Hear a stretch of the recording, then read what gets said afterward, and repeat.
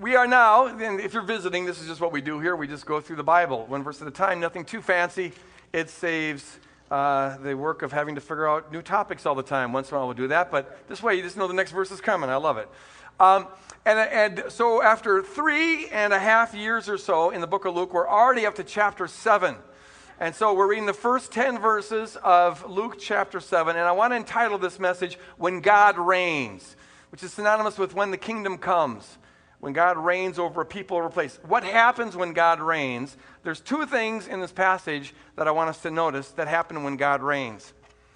It says this, when Jesus had finished saying all this to the people, that's talking about the Sermon on the Plain that we just spent 6 weeks studying. When he finished the Sermon on the Plain, giving that teaching to all the people who were listening, he entered Capernaum. There a centurion's servant, whom his master valued highly, was sick and about to die. And the word translated valued highly there, entimus, could it be better translated, I think, cared deeply about. Okay, so he cared about this servant. So he sends for Jesus. The centurion heard of Jesus and sent some elders of the Jews to him, asking him to come and heal his servant. When they came to Jesus, they pleaded earnestly with him. This man deserves to have you do this because he loves our nation and has built our synagogue. So these Jewish elders who had been sent by the centurion, they think that they have to convince Jesus to come to this centurion's house because this guy's a Gentile and Jews don't usually have any relationship with Gentiles. And he's also a high-ranking military officer. That's what a centurion was. He was head of 100 soldiers. And so most Jews would despise a person like this. So the Jews have their pep talk all planned, and they come and they say, hey, look, I know he's a centurion, I know he's a Gentile, but he likes Jews, and he likes our nation, and he's helped us build a synagogue. Will you come and do us a favor by healing this guy's servant? Now, I don't think that means a thing to Jesus. He's not into this merit theology, but Jesus goes with him. And then he says this, he was not far from the house when the centurion sent friends to say to him, Lord, this is the centurion talking now. Lord, don't trouble yourself, for I do not deserve to have you come under my roof. That's why I didn't even consider myself worthy to come to you. But say the word, and my servant will be healed. For I myself am a man under authority, with soldiers under me. I tell this one, go, and he goes, and that one, come, and he comes. I say to my servant, do this, and he does it.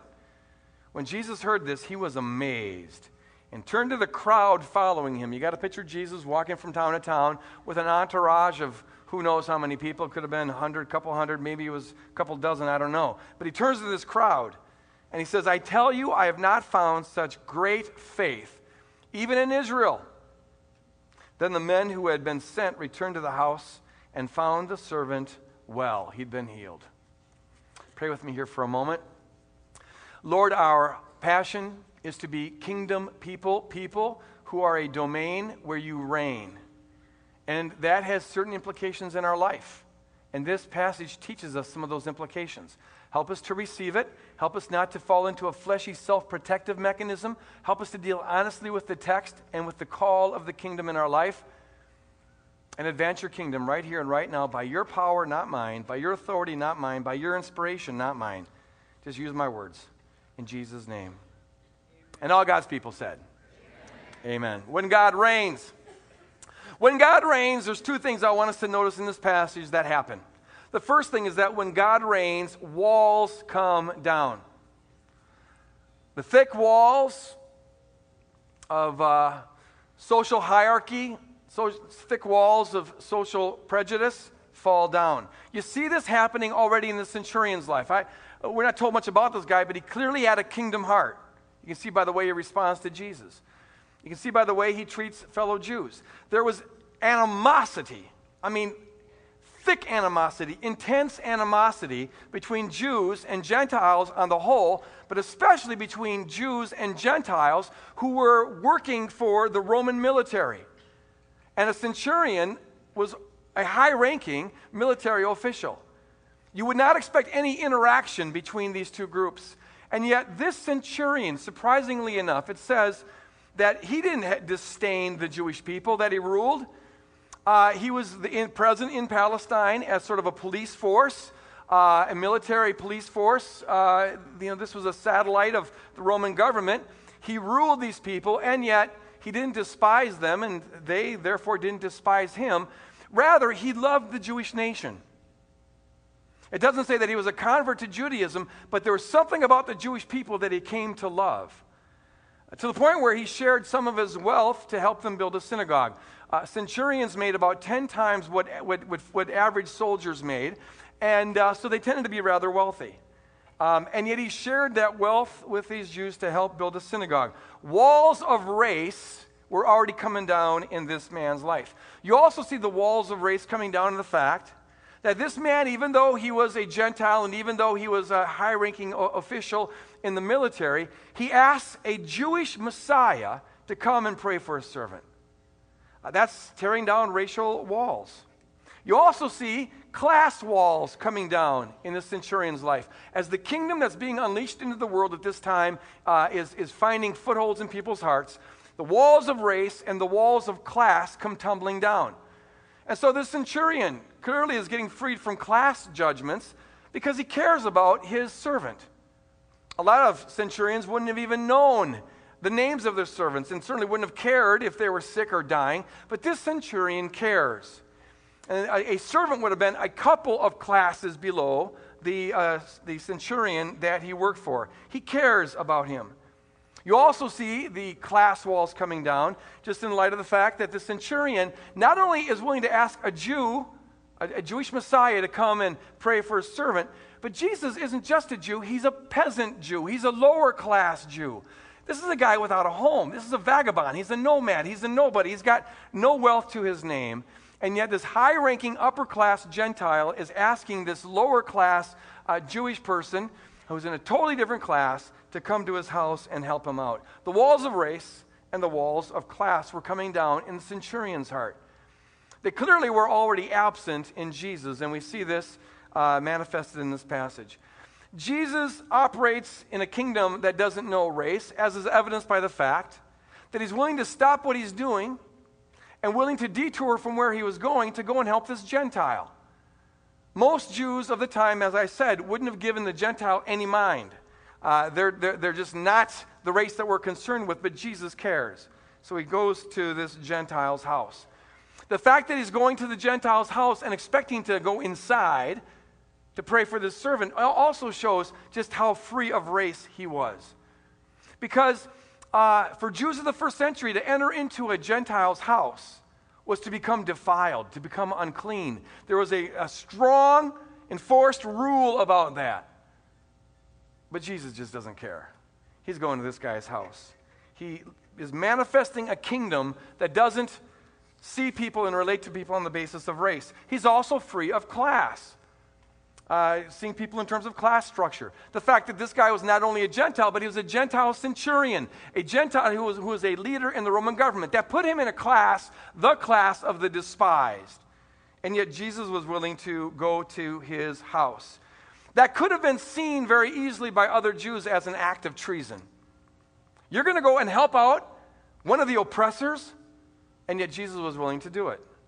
You also see Jesus completely revolting against the class structures of his day by virtue of the fact that he takes this centurion, just by going to his house, he's being radical.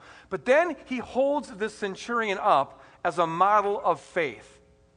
In fact, he says, "Never have I seen such great faith, not even in Israel."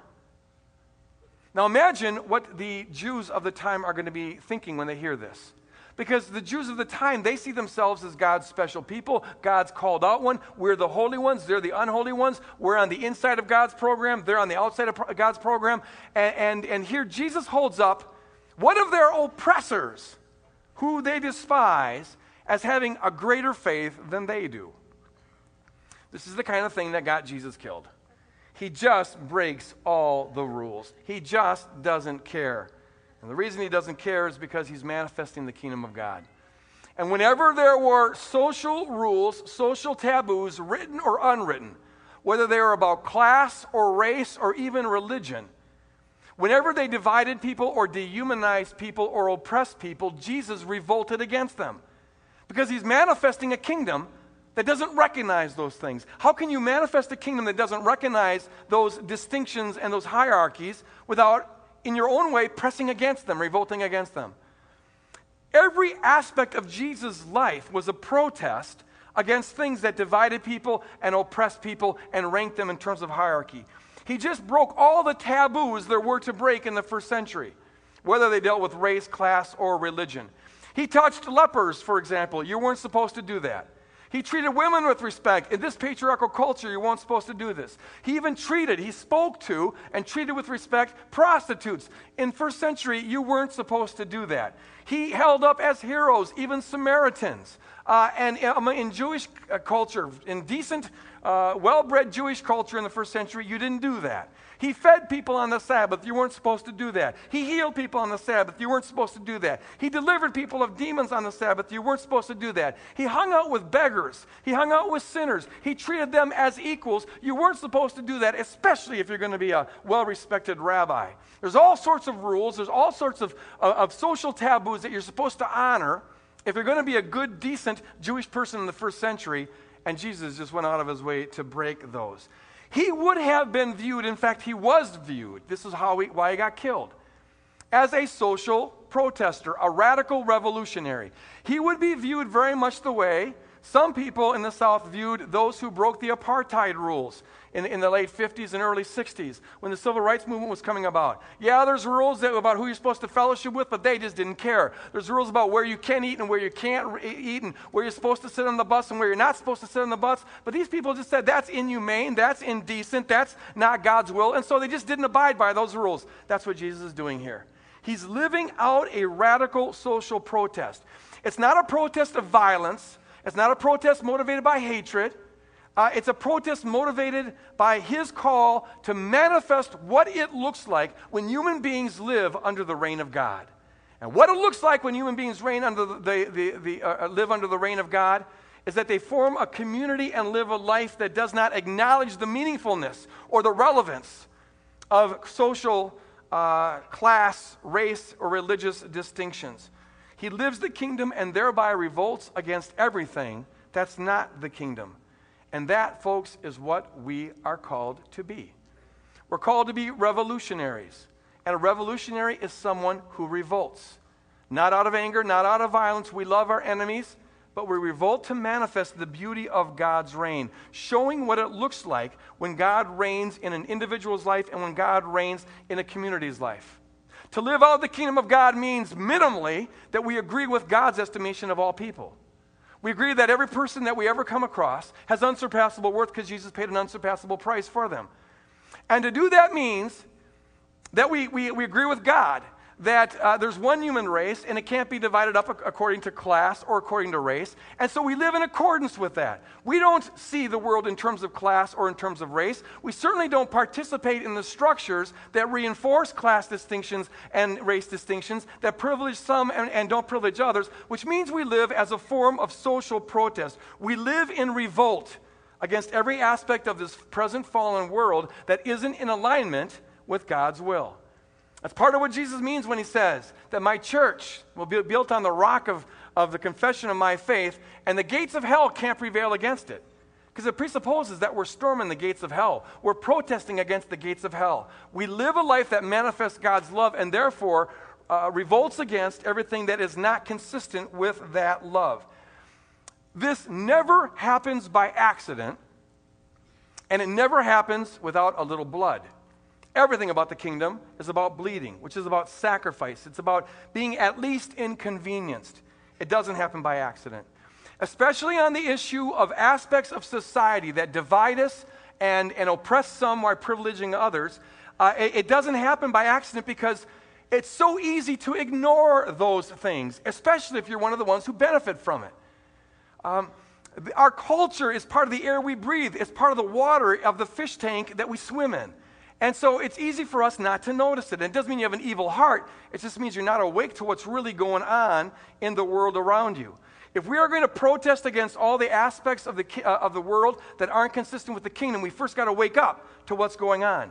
That means it doesn't happen by accident. It only happens by intentionality and by a willingness to sacrifice.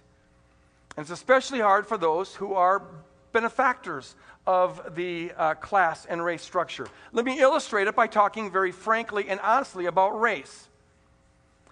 Race segregation is now outlawed in America, and we can all be thankful for that. Praise God. And that didn't happen without a little bleeding.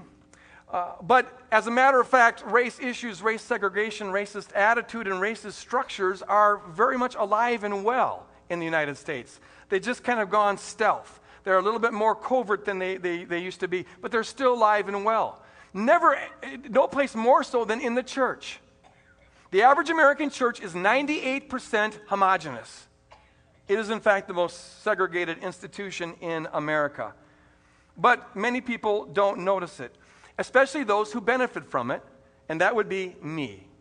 Males, white people in general, we tend to benefit from this. Here's a pyramid I want to illustrate this with. The pyramid is kind of the pyramid of privilege. Though a lot of us aren't aware of it, there is a hierarchy, mostly unwritten, of privilege in our culture. In the top section would be white folks, because our forefathers are the ones who came and conquered this continent and formed a predominantly white society with white structures in it. That means I can move pretty much however I want, and I don't bump up into anything. The farther down the pyramid of privilege you go, the more walls you bump into. So, for example, I, as a white person living in a white-dominated culture, I don't need to be multicultural. But anybody else who wants to succeed in America has to be multicultural. They got to deal with me, but I don't have to deal with them. They know their own culture, but they've also got to at least be able to navigate white culture. Otherwise, you're just not going to go very far. It's a white-dominated culture. And the farther down you go, the more walls there are to bump into. Now, here's my point. I can maneuver above the walls. That's part of my privilege. I don't need to bump up into anything. And so I might not even know they exist. Or if I know about them, I don't know them experientially. I never get impacted by that.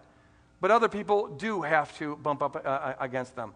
I have, as a white person, no idea what it's like to be followed in a grocery store, because of the color of my skin, or to suspect that might happen, or what it's like to be pulled over and wonder if this has something to do with the fact that I'm driving in this neighborhood and I have this color skin. I don't know what that's like. I am free to not have to worry about that. But there's plenty of other people who do worry about that. This is why I just read this statistic on Friday. 6% of white people think that race issues are still significant issues in America. 6%. Just to put that into sort of a perspective. 12% think that Elvis might still be alive. I'm serious. It's at least a possibility.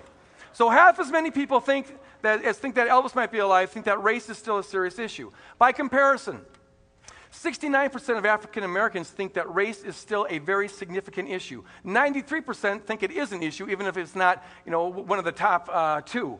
But there's a wide discrepancy there. 12 times as many African Americans think that race is a serious issue as whites think there are, or think that it is. Why is that?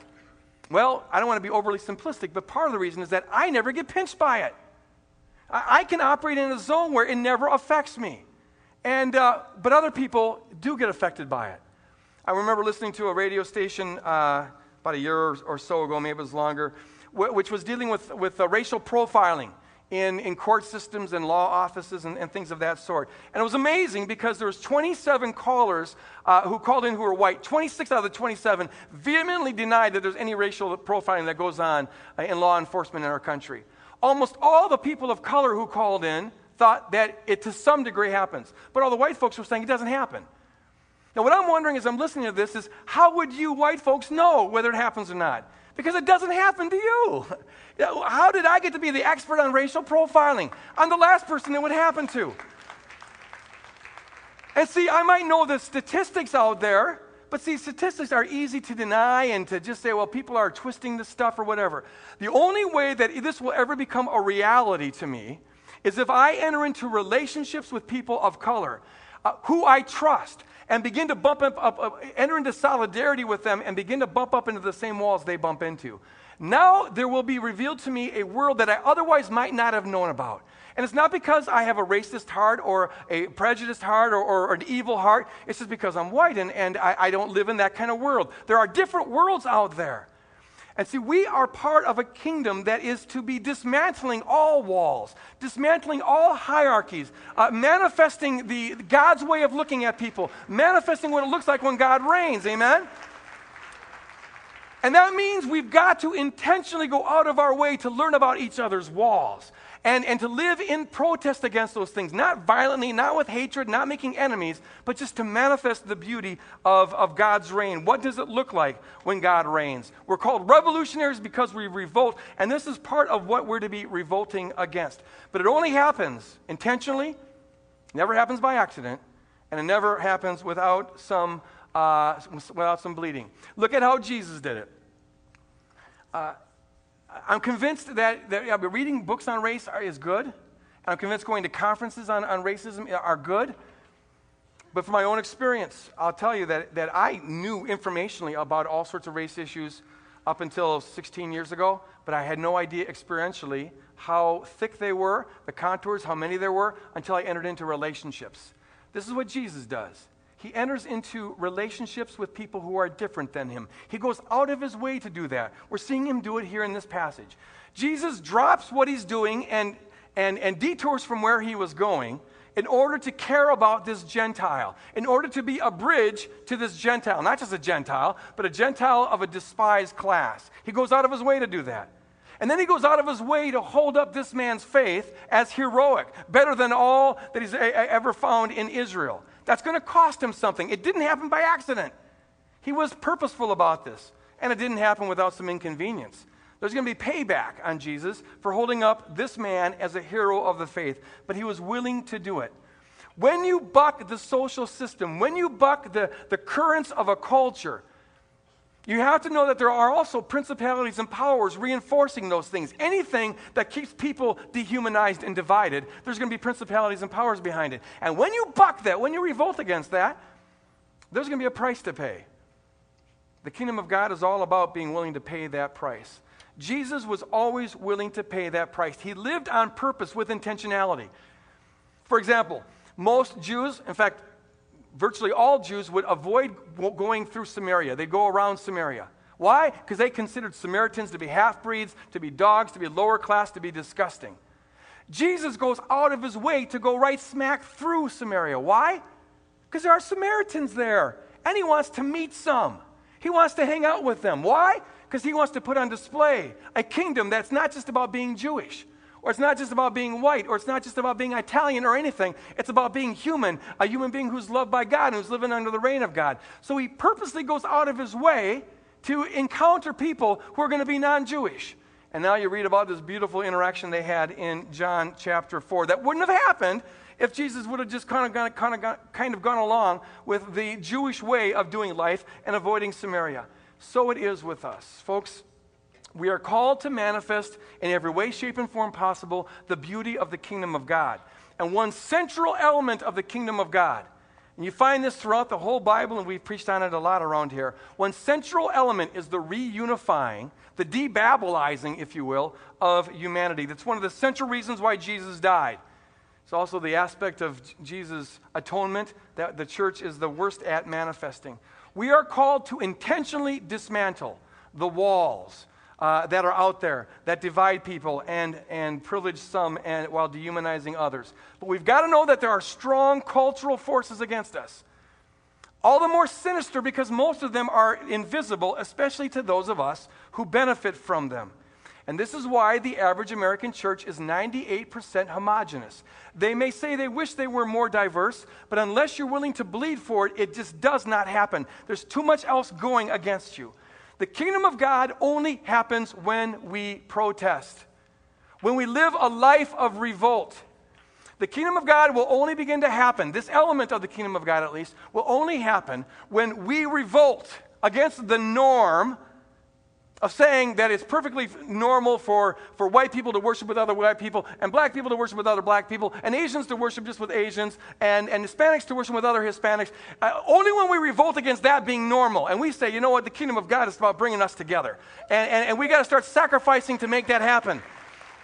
Only when the kingdom only happens when we revolt against thinking that it's normal to go to church just because you like the music that is there, or because they have a style that's comfortable for you and it's convenient for you. As long as that's our default setting, this aspect of the kingdom will completely go by the wayside. It will never happen by accident. If we just default to what is comfortable to us, guaranteed that 25 years from now and 250 years from now, the church will still be 98% homogenous. But that is not God's will. That's not the beauty of the kingdom. That's just normal fallen human society.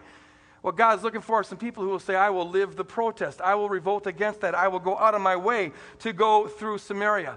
The kingdom will only happen when I revolt against the norm that it's perfectly appropriate for me to have all my friends looking just like I look and dressing just like I dress, and they happen to like the same kind of music I like, and they happen to eat the same kind of food that I eat, and that's just how I'm comfortable. Yeah, you know what? That's normal for a fallen world. But the kingdom brings us a new norm. Amen?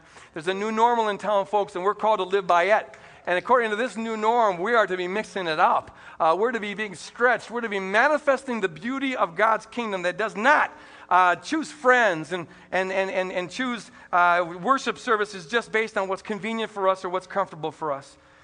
We have to be willing to be inconvenienced and intentional about it. And the place to start is right here at Woodland Hills. Let's get real practical here. Let's put flesh on this. How do we do this? Here's an idea. I want to propose, just a proposal, but actually I'm preaching at you here, as nice as I can. How about if we don't see the service as being a 90-minute service, but we rather see it as being a 105-minute service? Let's tack 15 minutes onto it. And the other 15 minutes would be spent doing this. If you have children, first go pick up your kids, because we need to honor that. Come back and spend 15 minutes in the gathering area. And then intentionally get to know people. Intentionally mix it up. Intentionally seek out people who maybe don't look just like you. And get to know them. And welcome them to the church. And tell them that you're glad they're here. And get to know their names. And if appropriate, go out to lunch afterwards with them. And just begin to look at the world from their perspective. Begin to mix it up a little bit. My heart broke a couple months ago. I heard about an Asian man who came to church here for over a year, and no one introduced themselves to him. And he loved the church, but he was really beginning to think that maybe this just is not a place that really welcomes him, because just no one introduced themselves. Thankfully, someone did, and that developed kind of a relationship, and then he got to meet other people, and he got more integrated into the church. But that should never be, folks. Look, Jesus calls us to love one another, to love even our enemies, as he loved us and gave his life for us, right? We're supposed to be willing to die for our enemies. We're certainly supposed to be willing to die for those who aren't our enemies. Well, here's a step in the right direction. Let's start by being friendly to one another. Just as a first step. Let's just become crazy friendly, weird friendly, and go out of our way to welcome people who are here. Look, this is especially, not to pick on white folks, but I am one, so let me pick on myself. We all have a responsibility to be outrageously friendly, but in this context, there's a special burden that would fall on us white folks. And the reason is because Woodland Hills is a white-dominated church. We're still about 85% white. And that means that non-white folks who come here can very easily and legitimately have a question. And that is, am I welcome in this place? Is this really a church? This is what the Asian man was wondering. Is this really a church that embraces people in their diversity, really welcomes them? Or is this just another one of those many gigs of good-hearted white folks who set the white table and serve the white dinner and ask me to come along and join their whiteness? I've done that. What I want to know is this really going to be a dinner that has its diversity, where my way of doing the world and my way of doing dinner is brought to the table, and I'm brought it in on the process, you see? And so there's an onus of responsibility that we have to reach out and let people know that, in fact, we're glad they're here. We need them. This is, they're certainly welcome here. And this is not just a white-run congregation that happens to have a few people of color here, but rather we seek to manifest the beauty of the diverse kingdom of God. And we want to embrace people in all their cultural diversity and their ethnicity. Just put on display the beauty of God. And what really makes this, just to get really honest here, it's even more important and more of an intense issue because of this. And this is painted with broad strokes, and I don't mean to offend people, but here we go. Look at, what I've noticed is that on the whole, those of us who come from Euro, Scandinavian, Norwegian, kind of climates and cultures, our culture tends to be a little bit more reserved than a lot of other cultures. Have you noticed that? We're just not as overtly friendly. We're not like, we're just like too much properness going on. A couple months ago, I went to a predominantly black church on a Sunday that I had off. And man, I got smothered. I loved it. And maybe it was because I was one of like 3 white folks that were there. Maybe that, I don't know if that, but the friendliness was incredible. Everyone's like, "Oh, where are you from? What's your name? Whatever." And see, I think a lot of cultures are just like that. They're more huggy, they're more touchy, they're more friendly. We're not. And so when people who come from a more friendly culture come to this church, what's normal for us is unfriendly to them. And so now they're really wondering, "Gosh, am I really welcome here?" And so we need to go overboard to embrace people and show them that they are welcome here.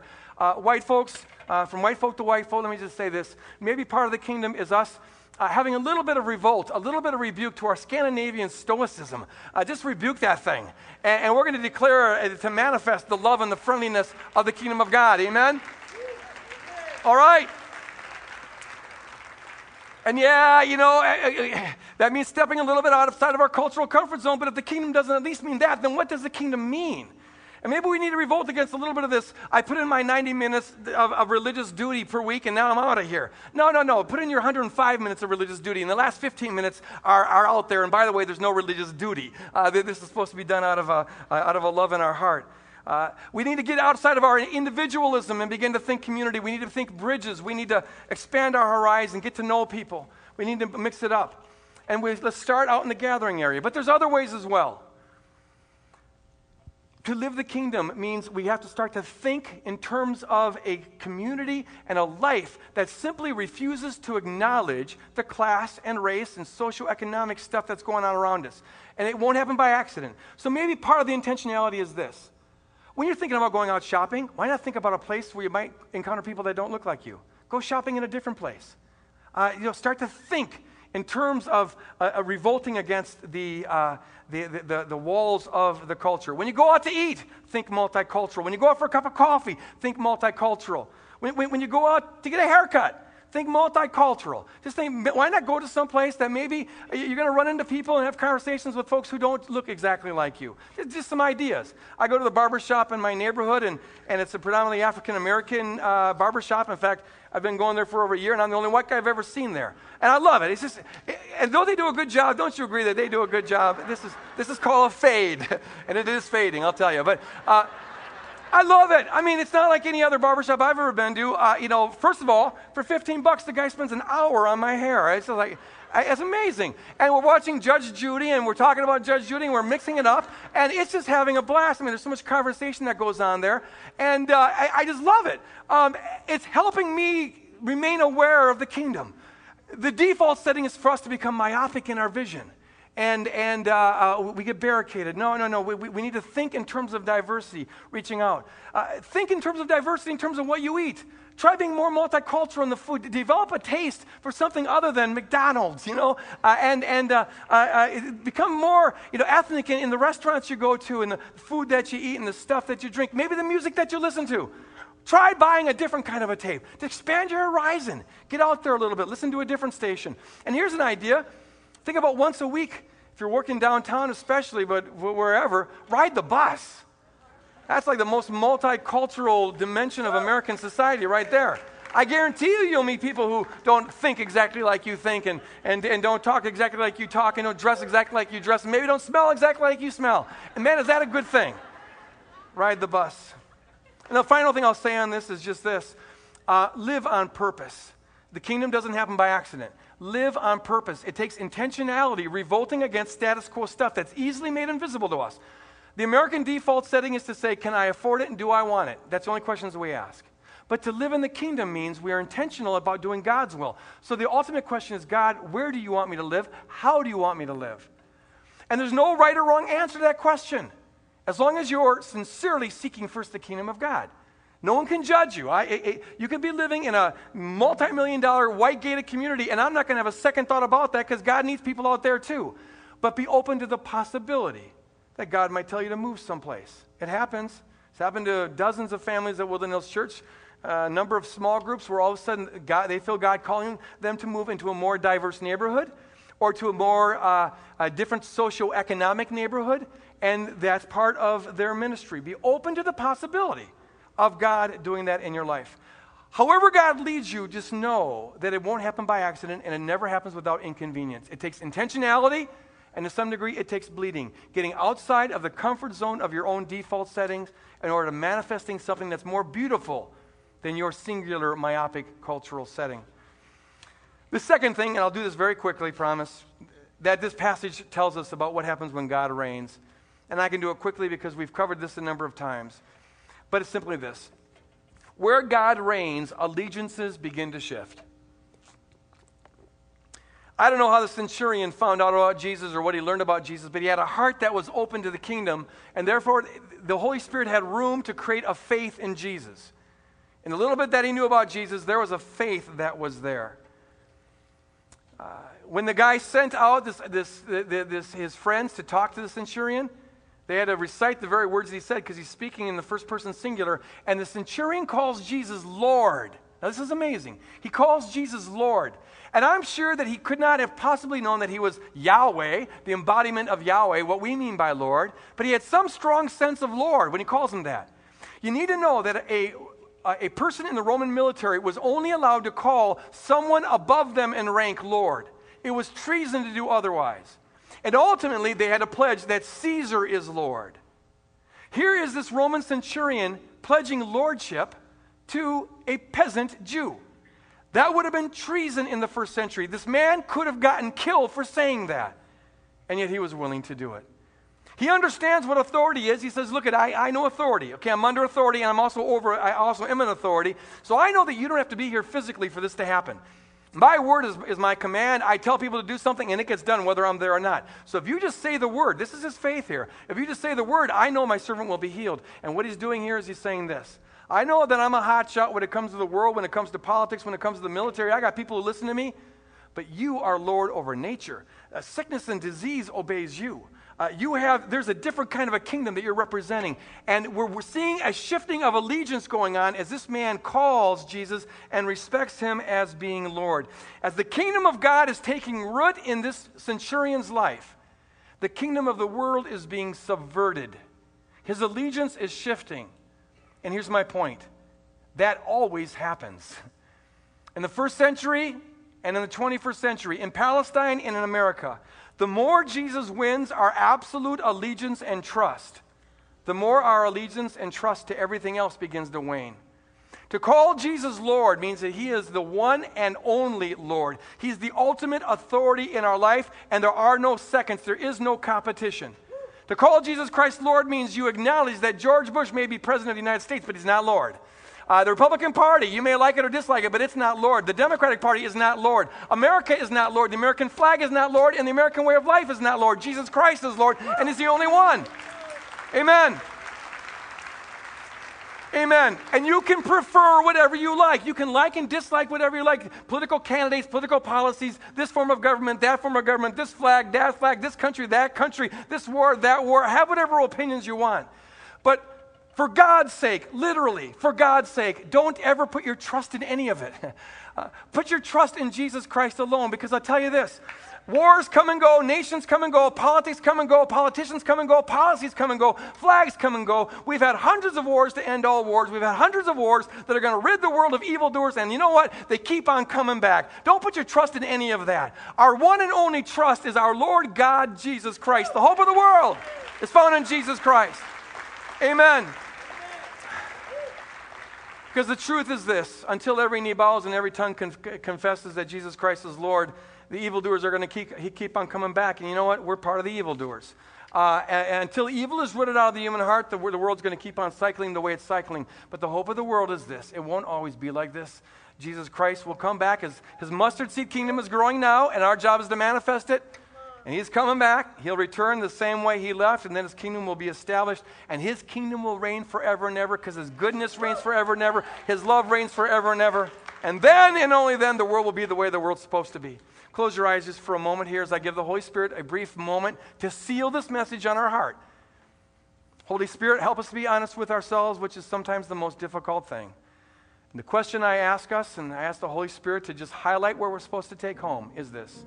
Number one, are you intentionally being inconvenienced, if not bleeding, to manifest the beauty of a kingdom in which all are equal?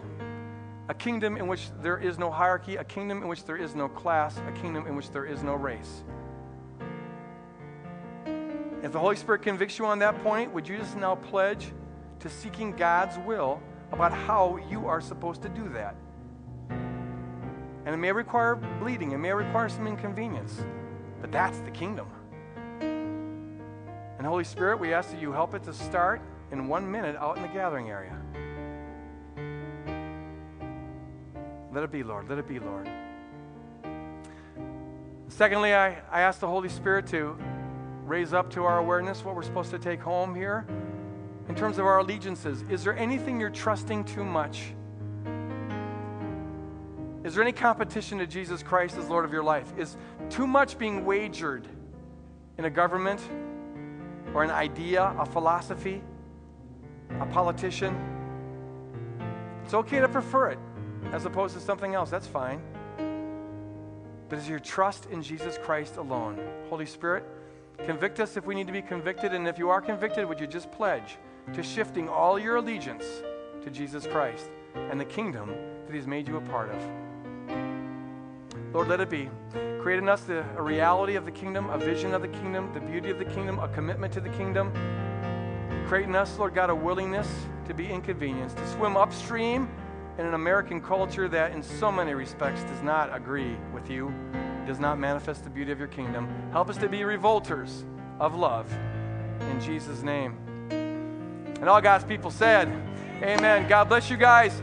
The altar is open if you want to come forward. Thanks. If you want to come forward for any reason at all, if you don't know Jesus Christ as your Lord and Savior, come on forward here. There'll be some people who would love to introduce you to the kingdom. If you have any other need you want to have prayed for, come on down and spend some time in prayer. Otherwise, go out and be outrageously friendly. Amen. And